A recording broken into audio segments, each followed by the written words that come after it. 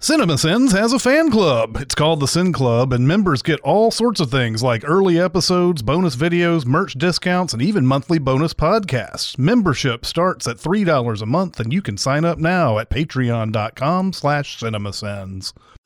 And I was on the live stream when this guy called, and he was like, "Hey, we just want to make a musical about you." And Martin just goes, "Fine," and that's it. It's like, welcome to Sincast, presented by CinemaSins.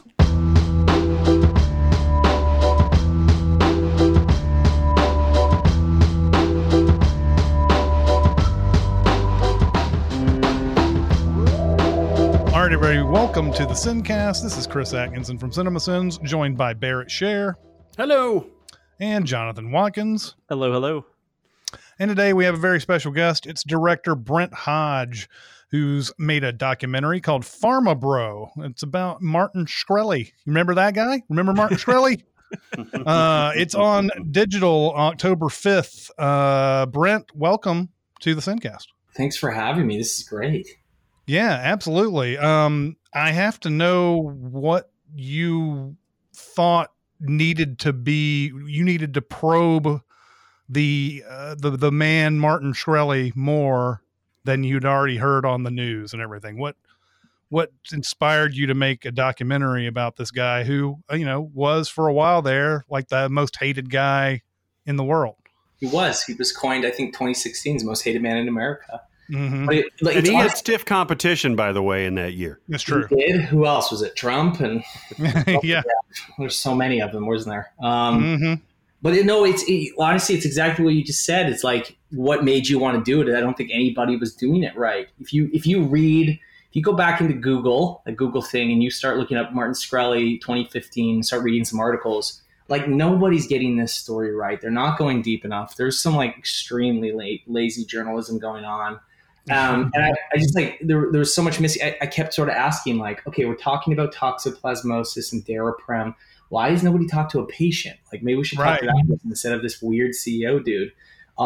Let's go down the Wu-Tang album thing. Why has nobody asked Ghostface? Why are we only seeing, why is TMZ the best interview with Ghostface right now? Like, what is happening? So I was more interested in that. And then I sort of stumbled upon this live stream of his where you're like, Martin Shkreli hasn't commented. He won't comment. He's this. We can't get a hold of him. He's brash against any press. And you're like, what are you talking about? He's right here. I literally did one search and his live stream would go all night, every night. Wow. And he'd give you his phone number and you could call. And you're like, this is insane. The one guy that everybody hates. I can actually ask him anything I want right now. That's a documentarian's dream. Mm-hmm. And I got a lot of influence from films in my life, like especially documentaries. You look at Michael Moore's Roger and Me. Right. That was one of my favorites. Like, he's on this quest to find the guy that can answer his questions. And I loved all that. I love how deep people can go. I love like these odd sort of documentaries that you can't script. Exit Through the Gift Shop, or like Rachel and Heidi who did Jesus Camp. Like, these are my favorite weird kind of movies, and they really inspire me. And I was just going down this route with Martin. I'm like, fuck it, I'm getting my entire movie by calling in right now. And now he's telling us where he lives, and I'm going to go further. I'm going to move into his apartment building, and I can get to know him. And I'm going to see if this guy is exactly what I'm getting told, because people that are telling me are not telling me anything. They're literally telling me nothing. Headlines were like, AIDS killer buys Wu-Tang album, uses it as coaster. I'm like, all right, what did he do? What did he do with the other 23 hours of his day? Like, they're giving me nothing. And so that was the inspiration of it all. Little did I know where it would all go. It went to a crazy place. But yeah, I mean, Michael Moore is not moving next door to these people, so screw Michael Moore. I mean, you took that next step, and you did it. I did it. I will say, he went to jail pretty early, right? Like, I get into his apartment building, his actual apartment room with him, and we're chatting. And I go on his live stream, which is like this weird Matrix moment where you cross over to the digital world. What a great moment, by the way. Yeah. And well, it was a really sort of tender moment where you're like, okay, whatever facade has been put up by anything that this guy has presented to us, You can't take away the fact that I met you face to face. I at least get a reaction and the audience is with me. But I would say that was sort of like opening. I was hoping that was just going to be the opening to more. And then he goes to jail literally the next day. Oh, wow. So then there we are. And I'm like, well, how do we, what am I missing? Like I have all these live streams, 500 plus hours recorded of live streams, met him a couple times. What is this movie? Like who is this guy? And, getting Blumhouse was a big deal for me. Yeah. A really big deal. I sort of come off watching The Jinx, and I really loved what they did with Robert Durst of like, odd sort of super villain dude. Can this story kind of change the trajectory of a trial? What is going on? And it was so scary to me, like scarier than any Blumhouse movie. And I loved that. I was like, all right, we're making a horror documentary. Let's go. But let's get everybody. Like if we're going to do this, let's get his lawyer and let's get Daraprim patients. Let's get Billy the Fridge. He's a troll. We got to hear the troll culture. Let's get Wu-Tang. We won't. This isn't done until I get everybody. And that was sort of like the journey of it, which was crazy. Yeah. There's so many millions of things that we're going to talk about today. I don't even know where to start, but the first thing I want to, the documentary makes clear that the price increase of Daraprim is not the only drug that's ever seen price gouging.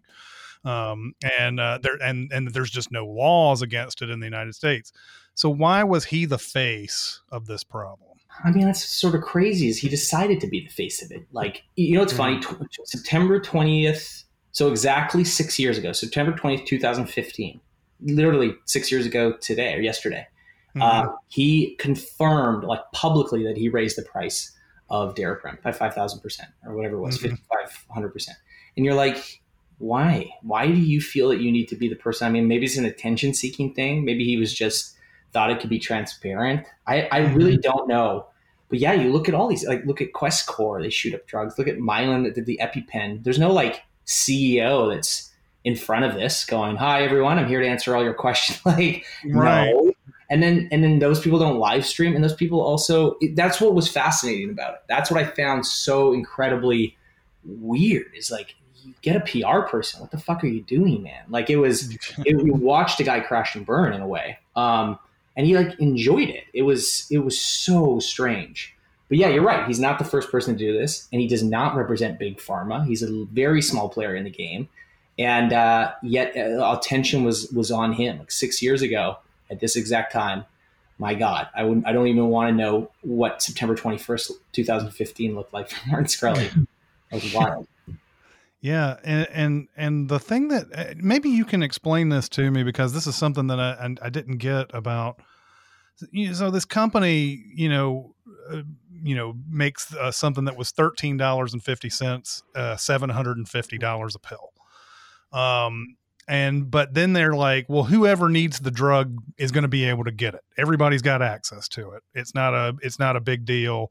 And then you even have the story of the one guy who asked a question on the Reddit AMA, who Shkreli ended up paying for all that guy's supply of this drug. So are people not getting this drug? That's for a fact, right? Does this drug sell much at all? What is the deal with this drug? I mean, this is where you get into the copays and the insurance companies and all the loopholes that they have and how there can't be a generic version of it for a certain amount of years based off of the Orphan Drug Act. And like, we break it down to like at least a minimal level in the film because I feel like it's important to kind of explain it. But the reality is it kind of a bullshit system, and they found a loophole, and that's the way that the system works currently. Is there people that don't get the drug? I mean, I talked to a ton of patients on the phone, and this is the reality of it. And I thought we could openly speak and have them on camera. Like, someone who's sick doesn't want to go on camera.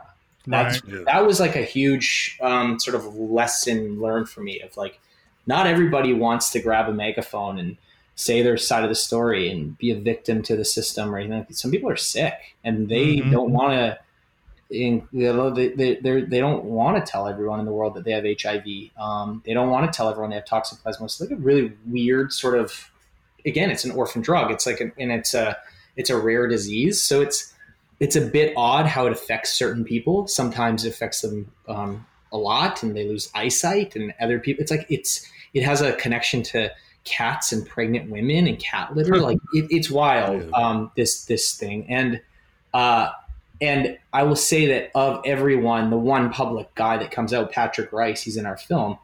I mean, what a weird story. He goes on Reddit AMA and gets the drug because his gold plan wouldn't give it to him. Whatever happened in this system, he had to go on AMA to get a hold of Shkreli. Like, that's not a business model. That's terrible.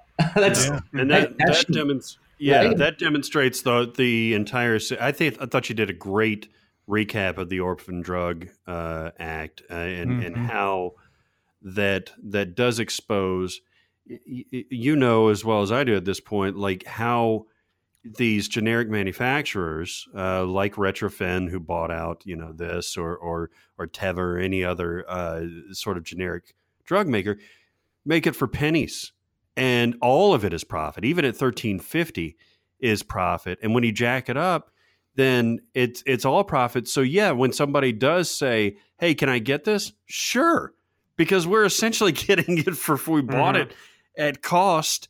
And yeah, I can give it to you. It's not coming out of my pocket. And it could help everybody that is afflicted with this, but yet there is no incentive for it. And Shkreli's vilified for jacking it up so much, but he's not wrong about the process, right? He's not doing anything illegal in this sense, right? No, immoral maybe, unethical maybe, like nothing illegal. And he never even was really punished. Besides that opening thing that we have in the film where he's in Congress and they sort of make a statement about it, and he's a total jerk to everyone. But like, why are they even having him there? Like, that's actually, you know, why not just speak to him privately and actually do something about it instead of putting him on the stand? The whole thing's really effed up. And I would say, like, what I love the most about filmmaking is you kind of get these questions and you're like, well, why are we talking to a patient? Has anyone talked? Can I just go and, like, I can literally just call a patient if I want. I'm a filmmaker and I'm inquiring. And that's where my curiosity went down. Like, I didn't know anything. I still don't really know anything about the pharma world, and I don't need to. The audience doesn't. So when I'm really happy that you enjoyed the breakdown of the Orphan Drug Act and everything, because that's coming from a Canadian, by the way. We have free healthcare, and I'm like, what is happening down there? Right. And so for me to sort of have to break it down in the simplest form, it's still complicated. And I'm like, what is this? Yeah. And Shkreli becomes like a specimen of an experiment that is a movie. You're like, he's actually just specimen A. And he's kind of this weird dude, and he bought the Wu-Tang album. So like, he fits in this wrinkle of pop culture and it works. But if you want to back up, are we just talking about pharma? Are we just doing a very different film about pharma? And then what's the conclusion? Well, the conclusion is that out of all of this, the pill is still $750. Like, what? Still, to this day, right now, if you need Daraprim, it's $750 a pill. Yeah. Nothing changed. The only thing that changed is that time has passed, and there's now there's eligibility for a generic version, which they've created. That's literally it. I had read also that when that price was announced, that sometime later Shkreli wanted to reduce it, but the company sort of turned him down, or is that just a myth of some sort that happened? I don't know what happened with him and his companies after all this, because it's sort of unclear. I mean, like, he had Retrophin and then he had Turing. Now Turing changed their name. They tried to get him out, but he's still like actively on the board. But now that he's in jail, he can't be. I don't quite. And then he started some other company and did some other, another drug company. Like, it got a little blurry and unclear to me as I was going through of like, where are the companies at? And these companies, once the Shkreli thing happened, they weren't talking. I mean, I tried to bring him to one of the labs for Retrophin just to get to see somebody to talk to. That was my favorite moment of the film, by the way. It was such a human moment of that interaction of, I'm not going to be totally honest with you, but I'm going to be a little bit honest with you. Yes, we're going to spit on him if he was here. And you're like, wow, that's okay. There's no PR person that wants to talk to you at all if you mention that person. To be honest, I think we're just going to take a break from PR until Martin Shkreli's name goes away. That's kind of what I got every time I talk to the drug companies. But I would say like people who argued against Shkreli, we have a lot of different doctors and people who sort of are in this world and represent the toxoplasmosis community. Whatever, like they were in Judith Aberg, for example, she's in the film. These people were pretty open to talking, especially once Martin went to jail and they knew that they weren't going to get like trolls at them. They were very open to saying their opinions about this story and just America in general and where we're at with drug pricing. Yeah. This documentary also touches on, I guess, what you would call troll culture. And believe us, we are, we made a name for ourselves by being tremendous trolls to movies and everything. So we understand all of that and everything. It's weird to me though, that this guy seems pretty likable, otherwise, but he's just such like, he's so outwardly a troll when he's in public and everything. What did you end up, how did you end up thinking about this guy by the time you got to the end of this movie? Well, that's, it's a journey of that too. I mean, what was wild was within 2 clicks on the internet, you could get to his live stream. And that was like, to me, a really sort of intimate place where enough people were there. But after a while, if you stay on all night and it's 4 or 5 in the morning, he's still awake and he's doing random stuff. He's giving finance lessons, or he's playing guitar, or he's answering his phone to random people asking him questions. He's sharing his screen. He's playing video games. If you stay long enough, people pretty much weed out, and college kids that are bros are like, I got a hold of them. They're out. And it's this like interesting depth of trolls and humanity. And if you can kind of sit there and then come back the next night and do the same thing and come back the next night, and we got 500 plus hours of that recorded. Like I was really there. That's a weird world. The trolling world's weird. And talking to Billy the Fridge in the movie, a pretty popular troll, he really sort of broke it down of like, it's a make-believe world that you can get to make up. And, it's entertainment and it's this, and it can harm people. It really can harm people, and they go for it. And that's brutal. But ultimately there was something sort of calming about seeing Martin in that world, or just like existing there and recording there. You get answers to questions that you would never get if you put him in front of a camera and put spotlights in front of his face in a Hollywood studio. It just wouldn't have happened. And I sort of like gained a different and new respect for trolling, where I'm a Canadian. So before I was like, this is just pure nihilism. This is negative. Like we are happy. We say sorry and we are happy to be here. And like, and I was so confused on what this was, and why why people care and why it exists. And I'll say that I learned a little bit more of the depths of it and maybe the support of it. Nobody else is supporting Martin. So where does he turn to? Right? It's like that moment in The Joker at the end of the movie, Todd Phillips version, right? Where like the ambulance or whatever he was in crashes and they like lift him up. I was like, whoa, this is insane. And I'm like, you're going to find people that love you and hate you. And what Martin's found here is the people that love him. Like, and I can't argue with that. They love him for whatever reasons, and they get the support for whatever reasons they get from him. It's about as real as it gets, though, in terms of conversations. It's just bullshit. They're just having bullshit combos. And like some people on there are like wearing masks and they got guns, and some people on there are just calling and trolling. It's really strange. But I will say like there was something oddly calming about it. And I got a lot of quotes and material from my journey that I needed from those live streams. Yeah, you said something to the effect that you had watched so much footage at that point, you were out of it or something, like I can't imagine having weeded through all of that, just constant, live stream stuff. I mean, it must have been you must have just been exhausted at the end of it. Yeah. And I'll say like, it takes a village to make a documentary. It's not one person, and if anyone says that they make the film by themselves, and I'm sure they've had help. There was I have a great team of people that were helping me. There's no way you could stay up all night on these live streams. We'd do some shift work, and we would have different people help. Editors would go in and kind of mark parts for me. We would like bin them and figure it out.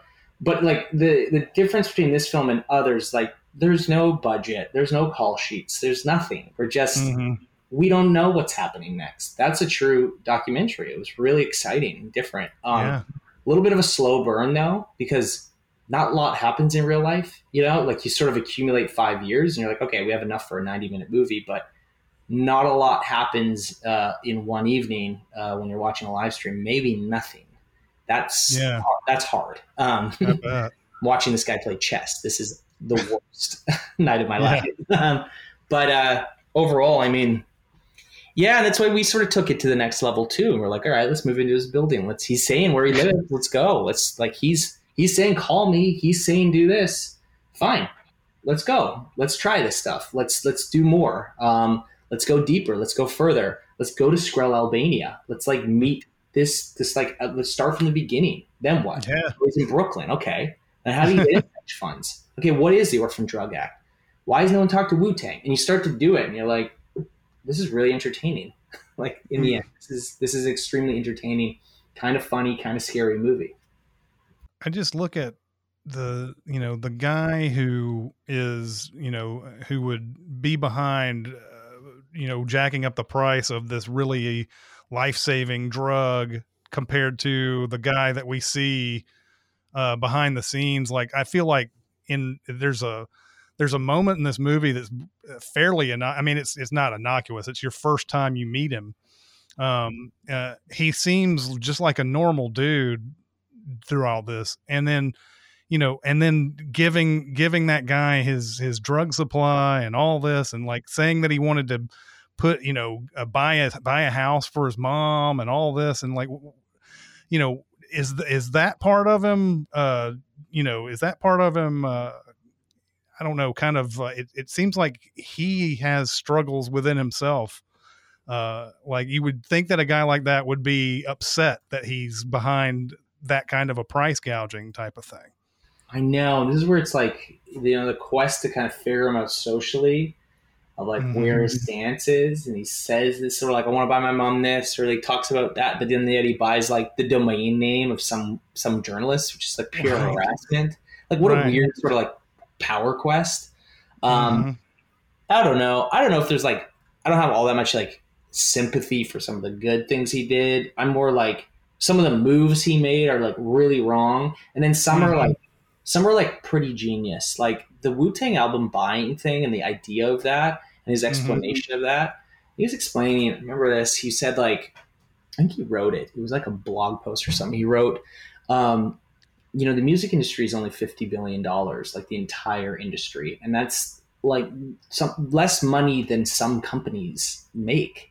Like that's how small this thing actually is. It has a huge impact, but it's so small, like financially, and we don't really see that.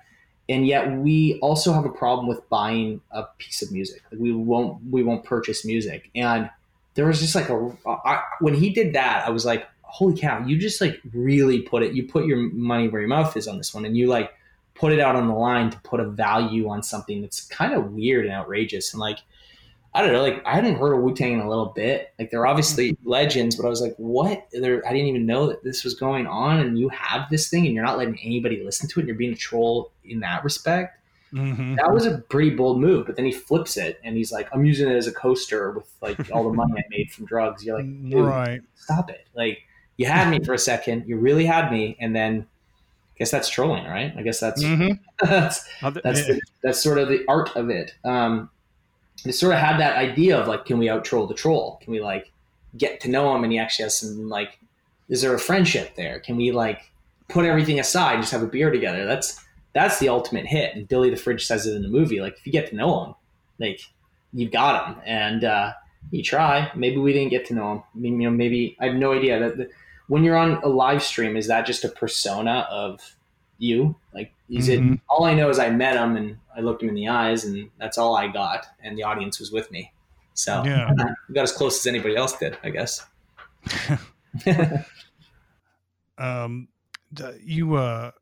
tell us about your comic book theme in this movie, because you have a thread going through here where, people are comparing him to a comic book supervillain. But what the comic book guy is telling us is that, supervillains are, tend to have, they have that one trait or whatever. They're evil and that's about it. And like, can you really compare Martin Shkreli to a comic book supervillain? Talk about that theme when did you come up with that theme, and how did you know that you were going to put it in the movie? I think the media helped me with that one. They were just calling him the most evil man in America and supervillain. And he was even sort of saying like, I will be your Bond villain. If that's what you think and I'm evil, let's do it. Travis, he's a psychologist who's in the film. He really sort of amped it up and kind of like, I think he wrote an article that I hit and I was like, oh, I'm going to talk to you on the phone. Can we like see if Martin Shkreli fits all these? And he knew everything about Martin and it obviously follows the news and pretty much anybody who puts themselves in like an evil light.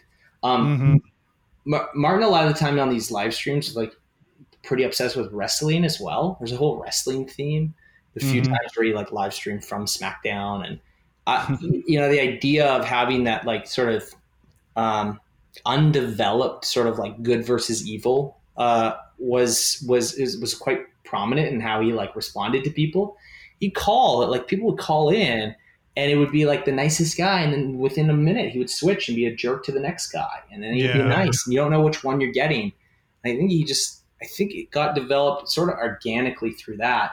And then we really dissected it at like a psychology level and sort of a pop culture level with actual comic books, the actual villains that we know. Like, how is he like the Penguin? Why is he like the Joker? And the Riddler. We just go through all of them.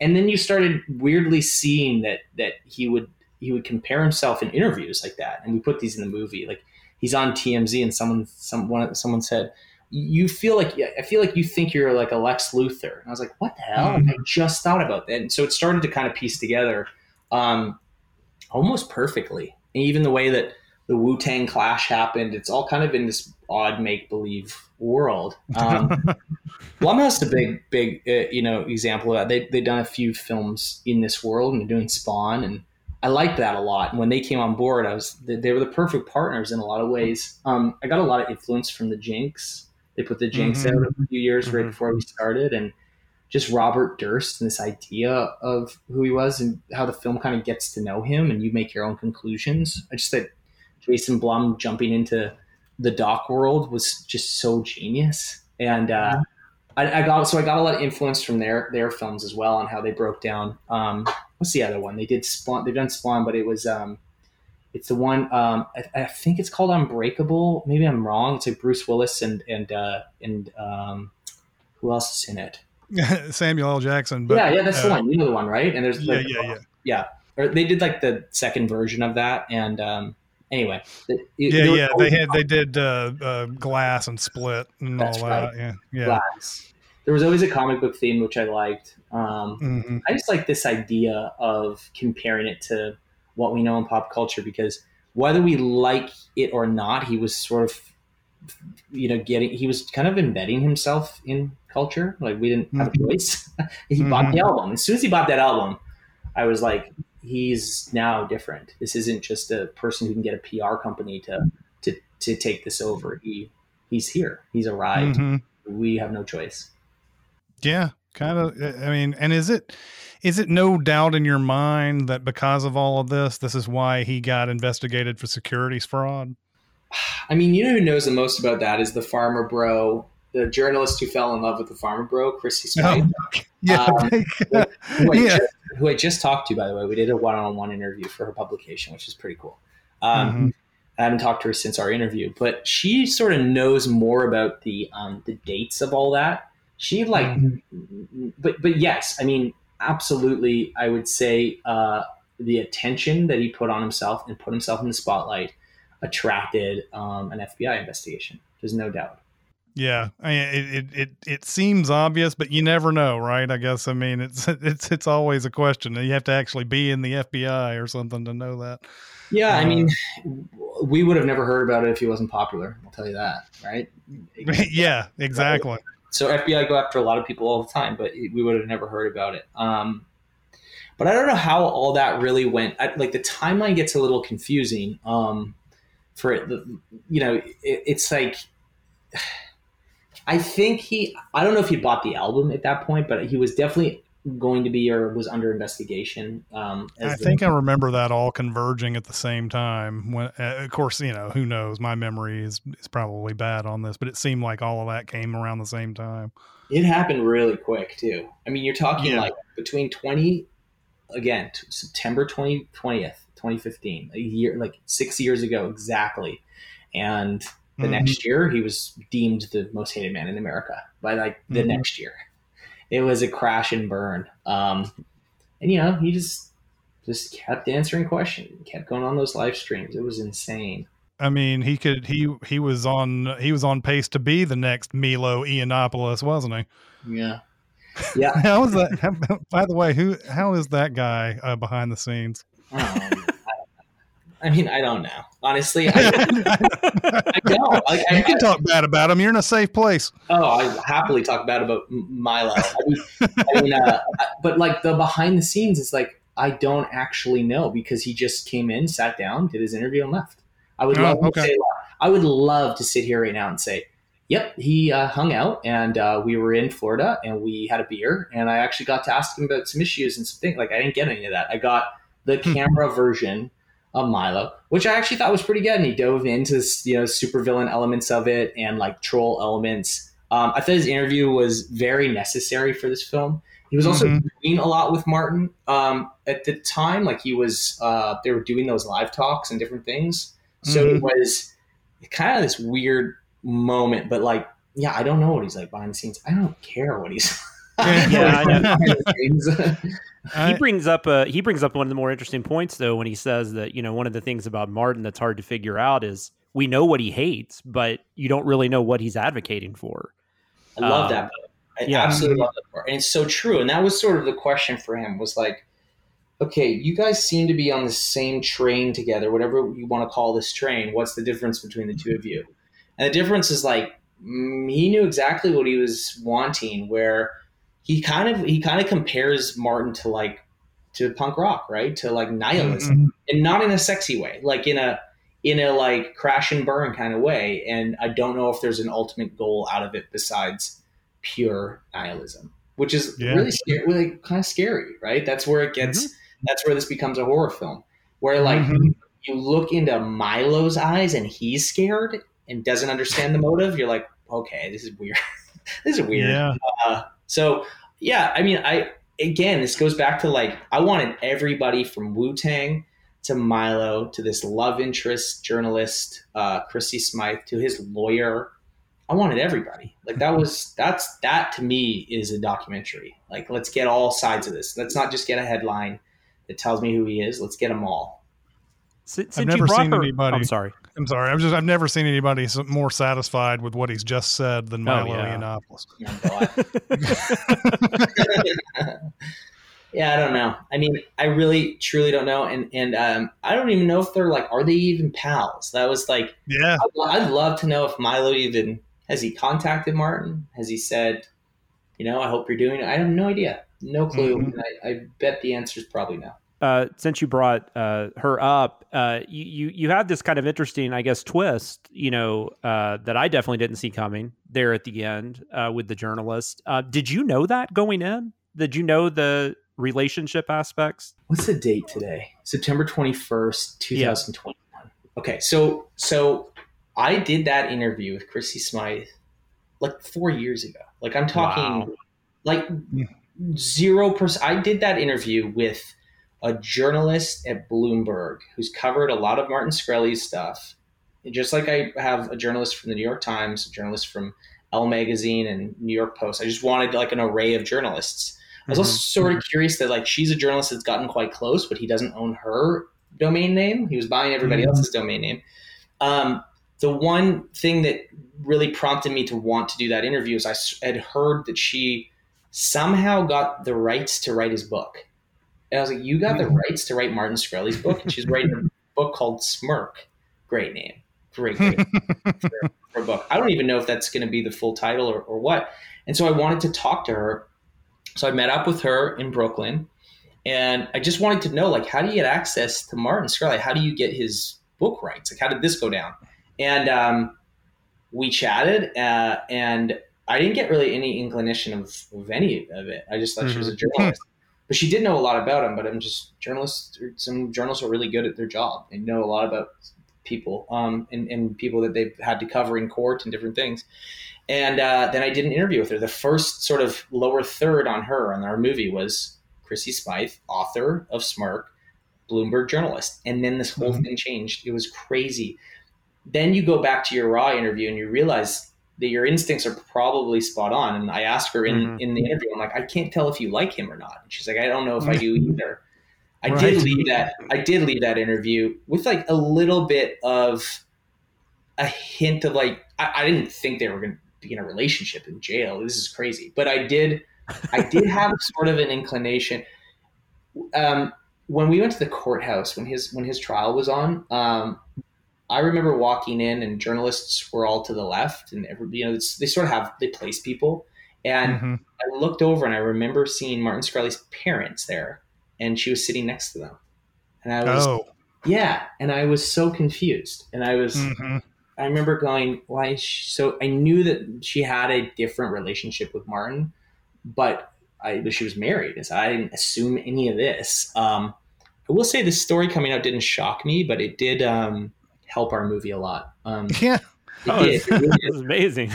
It really did. And I won't even say that from like, not from a story perspective, just from Martin was kind of out of the news for a hot minute. He seems to come back in cycles, but when you're selling a movie and when you're trying to get it out to the world, you want that cycle to hit exactly when your meetings for your sales are, and it did. Yep. So it was kind of like, whoa, this guy isn't going away, is he? And you're like, no, he's actually as popular right now as he was 5 years ago, and jail has not stopped any of this. So that kind of pushed us over the edge and actually got this film like an air date and got us out. So I actually thanked her today. I was like, I think I'm supposed to thank you. The book's funny because I got a little bit of an update on the book of like, she's actually, they scrapped it for now. She's going to put it out, but she doesn't know what the intent or the sort of objective is anymore. I was like, wow. I thought I imagine it started one way, and as soon as she fell in love with him, she was like, I don't know if I can be, impartial about this anymore. Yeah, I don't know. I mean, all I know is that I thought I went deep, and she went way deeper. I think she. That's the story of like Chrissy Smythe in our film, is that she did an interview, and I definitely got this sort of like head scratch moment. I truly remember like sound guy and the DP and me were like, what does she do? Like I was like, she's a journalist, but she knows him. She's writing his book. She knows him quite well. They're like, yeah, she like really knows Martin. Like that's probably the most in-depth interview of anybody that knows him. And like backs him up. And then you guys know the story as it unfolded, but yeah, that's all I kind of knew about it. It's just weird when you look back at raw interviews. So we did sort of change the ending of our film to make sure that's included. When you look, and then when you hear that bomb gets dropped, you think back to like, there's like, you asked her at one point, like what she thought of the women in his life. And she just kind of gives like, it's almost like at the time I didn't think anything of it, but now that I think back about it, she kind of just, she's like, I mean, they were reasonable to talk to or something like that. Like that's her answer. It was just such an odd answer. Yeah. And I actually said to her today, I said, were you guys dating when we did our interview? Like, were you? And she said, no, like I was going through my journey and process of it all as well. So you're like, okay, well, you definitely answer. I agree with you. Like there was definitely some answers that, it is so funny looking at raw footage. I mean, this must be what it's like to look at raw footage of like Muhammad Ali now, you get like a Muhammad Ali quote and you're like, maybe he wasn't even trying to like have like an inspirational quote, but it was just something he said and we've turned it into like a mural on a wall. Like it's really kind of a fun process going back into your films and seeing raw footage. I imagine so. You may have touched on this, but how long was it when you were how long were you doing this before you finally I guess got the courage to meet him and then ultimately to go up to his actual apartment. How long did it take you to do that? I'd say maybe a year process of that, like that sort of journey of like, we have done these live streams as long as possible. What's next? What's exciting to me now? What is he doing that's exciting? Because I can't watch another finance lesson. What is it? And he's like, come find me, come see me. You're like, well, here we go. You know, it's kind of that. But that was a year process. And honestly, like I said, I really think I was the opening to like, then he went to jail really fast, like within 24 hours. Going up to him, there was an event. There was a Milo event. That was so weird. That whole process, that was a really weird kind of like moment in a culture that I think a lot of humans, like it was a combination of like Trump supporting Proud Boy, the whole works. It was like, What is this? All I know is this is a really kind of creepy event and negative, but I knew if I didn't leave that event without at least saying, it was about as like I had to say hi to him. It was like there was some immediacy there. I don't remember between then, like it's kind of a blur between then and going up to his apartment, but there was some time that passed for sure. I mean, there's 5 years here. You know, we went and made other projects and other stuff. I wasn't always there every second. You'd go crazy if you did. So, you know, like we're on the road a lot making films. So I know we had to, I'm very sure we had to go like even within the next week and then came back. So yeah. I mean, I imagine you were worried about like, you know, possibly meeting him and then him shutting you down immediately and then you not knowing what to do anymore. I bet it took a while for you to get that courage to do that, right? I mean, it was just this really crazy movie where I didn't have any script or like any moments planned out. I didn't even know how it was going to end. I kind of figured there could be something around the trial. You know, he was always going to have this trial in a little while that I knew. But no, like I just knew I really wanted Wu-Tang in it, right? I really knew that. I really knew I wanted Ben Braffman. I wanted his lawyer. I think that his lawyer is a really odd, kind of well-spoken individual as well. It represents a lot of like villains in the world. Like he's got a crazy kind of track record of that too. And people who aren't villains, by the way, he represented Jay-Z and P. Diddy and stuff. You know, like why aren't they? They were almost in the same. Okay, all right, this is weird. But I didn't have anything. Like I didn't have any plan. That's what was extremely freeing, but also like chaotic about this film, is putting it together. You're like, what did we just get last night? Where does that even fit? So it was an interesting way to make a film. I also had to get over the fact that like not every documentary has to, you know, like save the universe. Like it was just right. Like they don't all have to make you turn vegan or, you know, tell a biopic or like save the dolphins. Like we don't have to do that. You just have to experience. And if it's entertaining enough, an audience will watch it. And I truly think we accomplished that. This is extremely entertaining. There's no way that you can take your eyes off of this car crash of a situation. And you're going through it through my eyes, which I think is really important versus just the headlines that were out there and the journalists speaking on it. I think there's something about having me kind of guide through it that people can relate to, I hope. I'm sure he's aware of this documentary at this point. Have you heard anything about him? Has he said anything? I was just talking to Chrissy Smythe about that. Like, you know, does he want to see it? But I never made it for Martin, right? I made this to sort of explain the Martin that we all know and get a little deeper on it. But I don't know because I haven't talked to him. I can't talk to him in prison. So I'm not totally sure where he's at with it. Also, like, I don't really care. Like it's a bit of that. I don't know if he cares. And if he does care, great. And if he likes it, fine. If he doesn't like it, fine. Like there's a bit of that.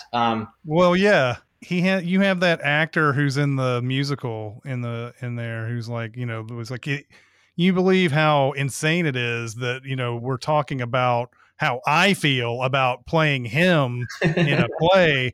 And like, you know, he probably loves that, that all this attention that's being focused on him and everything. How was that musical, by the way? Was that fun to watch? That's pretty funny. So the musical starts, it opens up with a phone call from the director of the musical. And I was on the live stream when this guy called, and he was like, hey, we just want to make a musical about you. And Martin just goes, fine. And that's it. It's like opening. It's a great opening. It's just like the curtains go down and the lights go down to black, and they just play the phone ringing, and then it's up, and then they go all over and they have a lot of fun. And Wu-Tang comes in at some point. Like, it's a really fun musical. And yeah, it's just jokes. It's literally a bit of trolling and a lot of comedy and a lot of stupidity. And I just felt that guy was so funny, and he played Martin really, really well. And I was like, all right, let's get like a meta version of this. And that line where he's like, Martin would probably soak this up and love this. And you're like, I don't even care. Yeah. I don't even care if I like it. So I don't care. I'm enjoying this process, and I know the audience is going to too. Anything else for you guys? Yeah, Brent, I have one serious question and one not so serious question. Which one do you want first? Either one, actually. I'm good. Either one. Okay. Non-serious first. Non-serious first? Oh, wait. No. Serious first. This is where you're supposed to, right? Serious first. Yeah. I have to ask why, or if you made an attempt to reach out to Lauren Duca for the interview, and how that's obviously a very delicate subject matter to handle. What are your thoughts on whether we explored this enough? Whether the danger that was presented to her was obvious enough to really merit a large section of it? And so it sounds like you did reach out to her for comment, at least. Yeah, I did. I got on a phone call with her. I tried to interview her like 3 or 4 times, and she honestly was like, I'm happy to talk about my experience and go through this. I think women should hear this. It was more like, I don't want any more attention from any of his followers, though. Like, my name is in a sentence online again with his. Like, this is actually starting to go away, and I don't have to have 24-hour security around me and all this stuff. I was like, whoa, this is real. She goes, oh, this is ruining my life, completely ruining my life. So it got real. That was not a joke. And that part's really fucked up. And for anyone who's listening doesn't know, like, just Google Lauren Duca and Martin, but essentially it was trolling to its nth degree. It was harassment, and it wasn't necessarily coming from Martin. He would have some jokes and play it up, but it was the followers that followed behind that really made her life hell. Based off of journalism that wrote bad crap about him. It wasn't even that bad. So like that got a little freaky. I did talk to her. I did try to get her in the movie. I told her I'm going to play that one part in the movie that she does. I think she did it on Teen Vogue or something. She did this sort of piece. Yeah, I got serious. And consequences came. He was kicked off of Twitter because of it, and it was brought up in the trial, along with all the other domain names that he bought of people. Like, that's some weird shit. What a weird sort of like internet power move. If you want to say the drug thing is the drug thing, we explain it, I think, as well as possible in the film. But if you want to look at the two sides, I think the Wu-Tang part of things is pretty genius on his part. I think the female journalist thing is really screwed up. Like, it is so eerie. Well, that's where you talk about a horror movie. When you look at the harm that somebody like Milo Yiannopoulos and Shkreli have done on a practical level, yes, they are caricatures, and they're well-formed caricatures, but is there an implicit, and I don't mean this to sound pejorative because I did very much enjoy the movie, but is there an implicit kind of sign off on this by you being so impartial to the trolling, to being so observational of it, rather than being so condemning of it?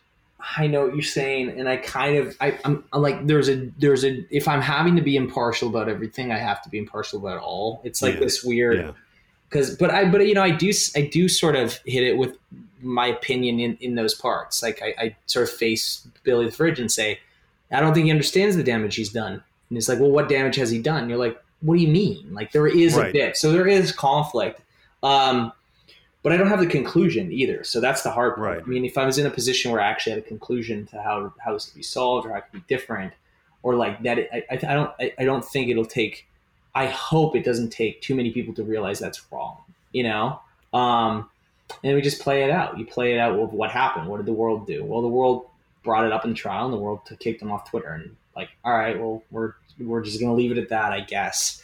It becomes a blip in this big, large story, which sucks. Yeah. Because the whole narrative is based on this caricature and not the individual actions, and especially how it hits, the people in that radius, right?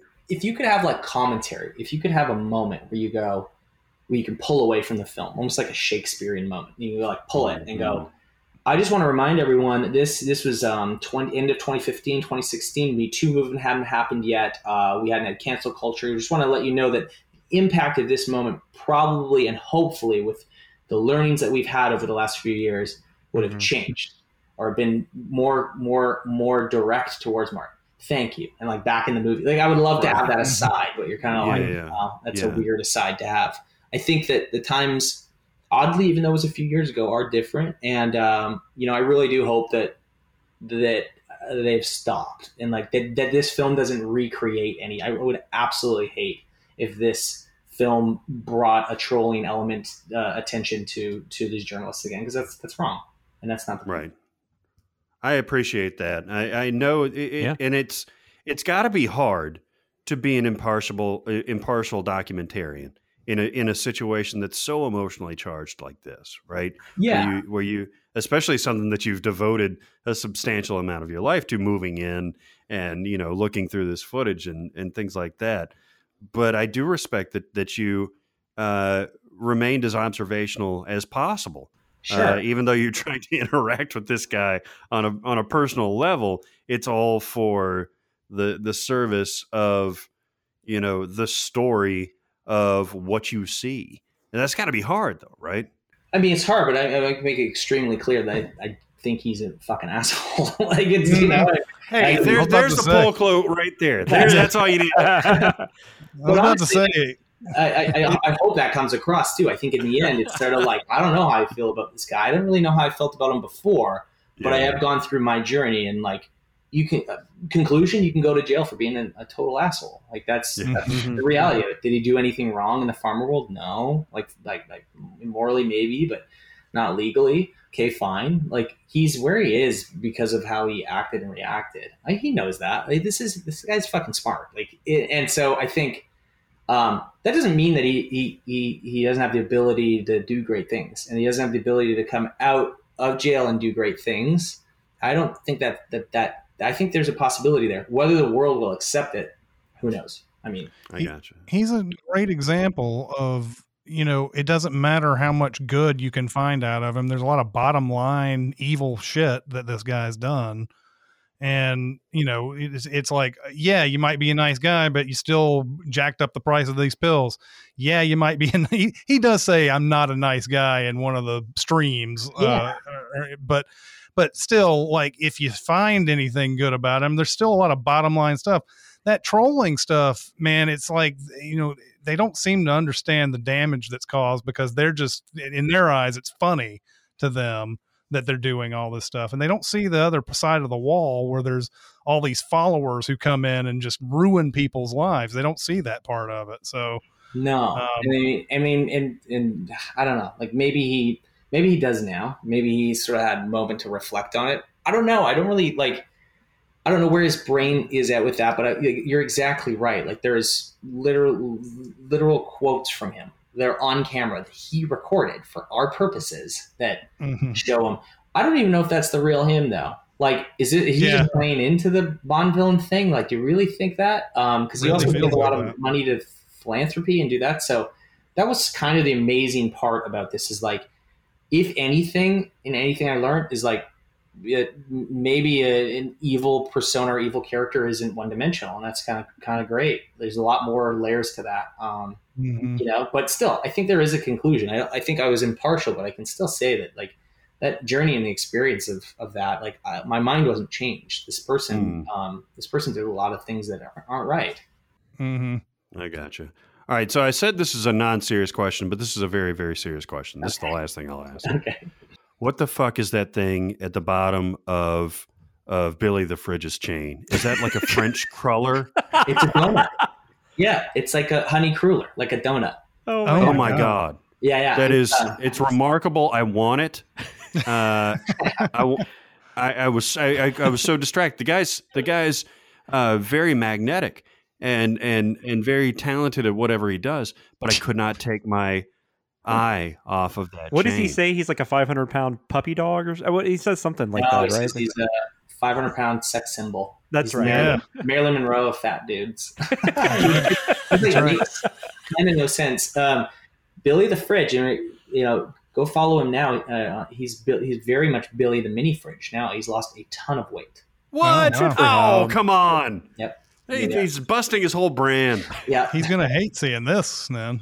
I loved interviewing Billy the Fridge. It's one of my favorite interviews I've ever done. I just thought he's just so real, and it took a little bit of time. Like that was after Martin went to jail, and he was like, "No, I'm not doing interviews with. I don't care what movies you've made, and if they're funny, like we're not doing that." And then eventually he was like, "Fine, let's. You know what? I'm going to do it." And it was just so real and phenomenal and like genuine. And he veers on the other side. He thinks the journalist stuff's funny, and he's like, "Lauren who? Oh yeah." Like he jokes about it, and you're like, "No, man." Like there was contention, but also just sort of like some understanding from both of us. It was really, really great to interview him. He's got a sick donut chain too. Well, it looks like we are running into our time limit here.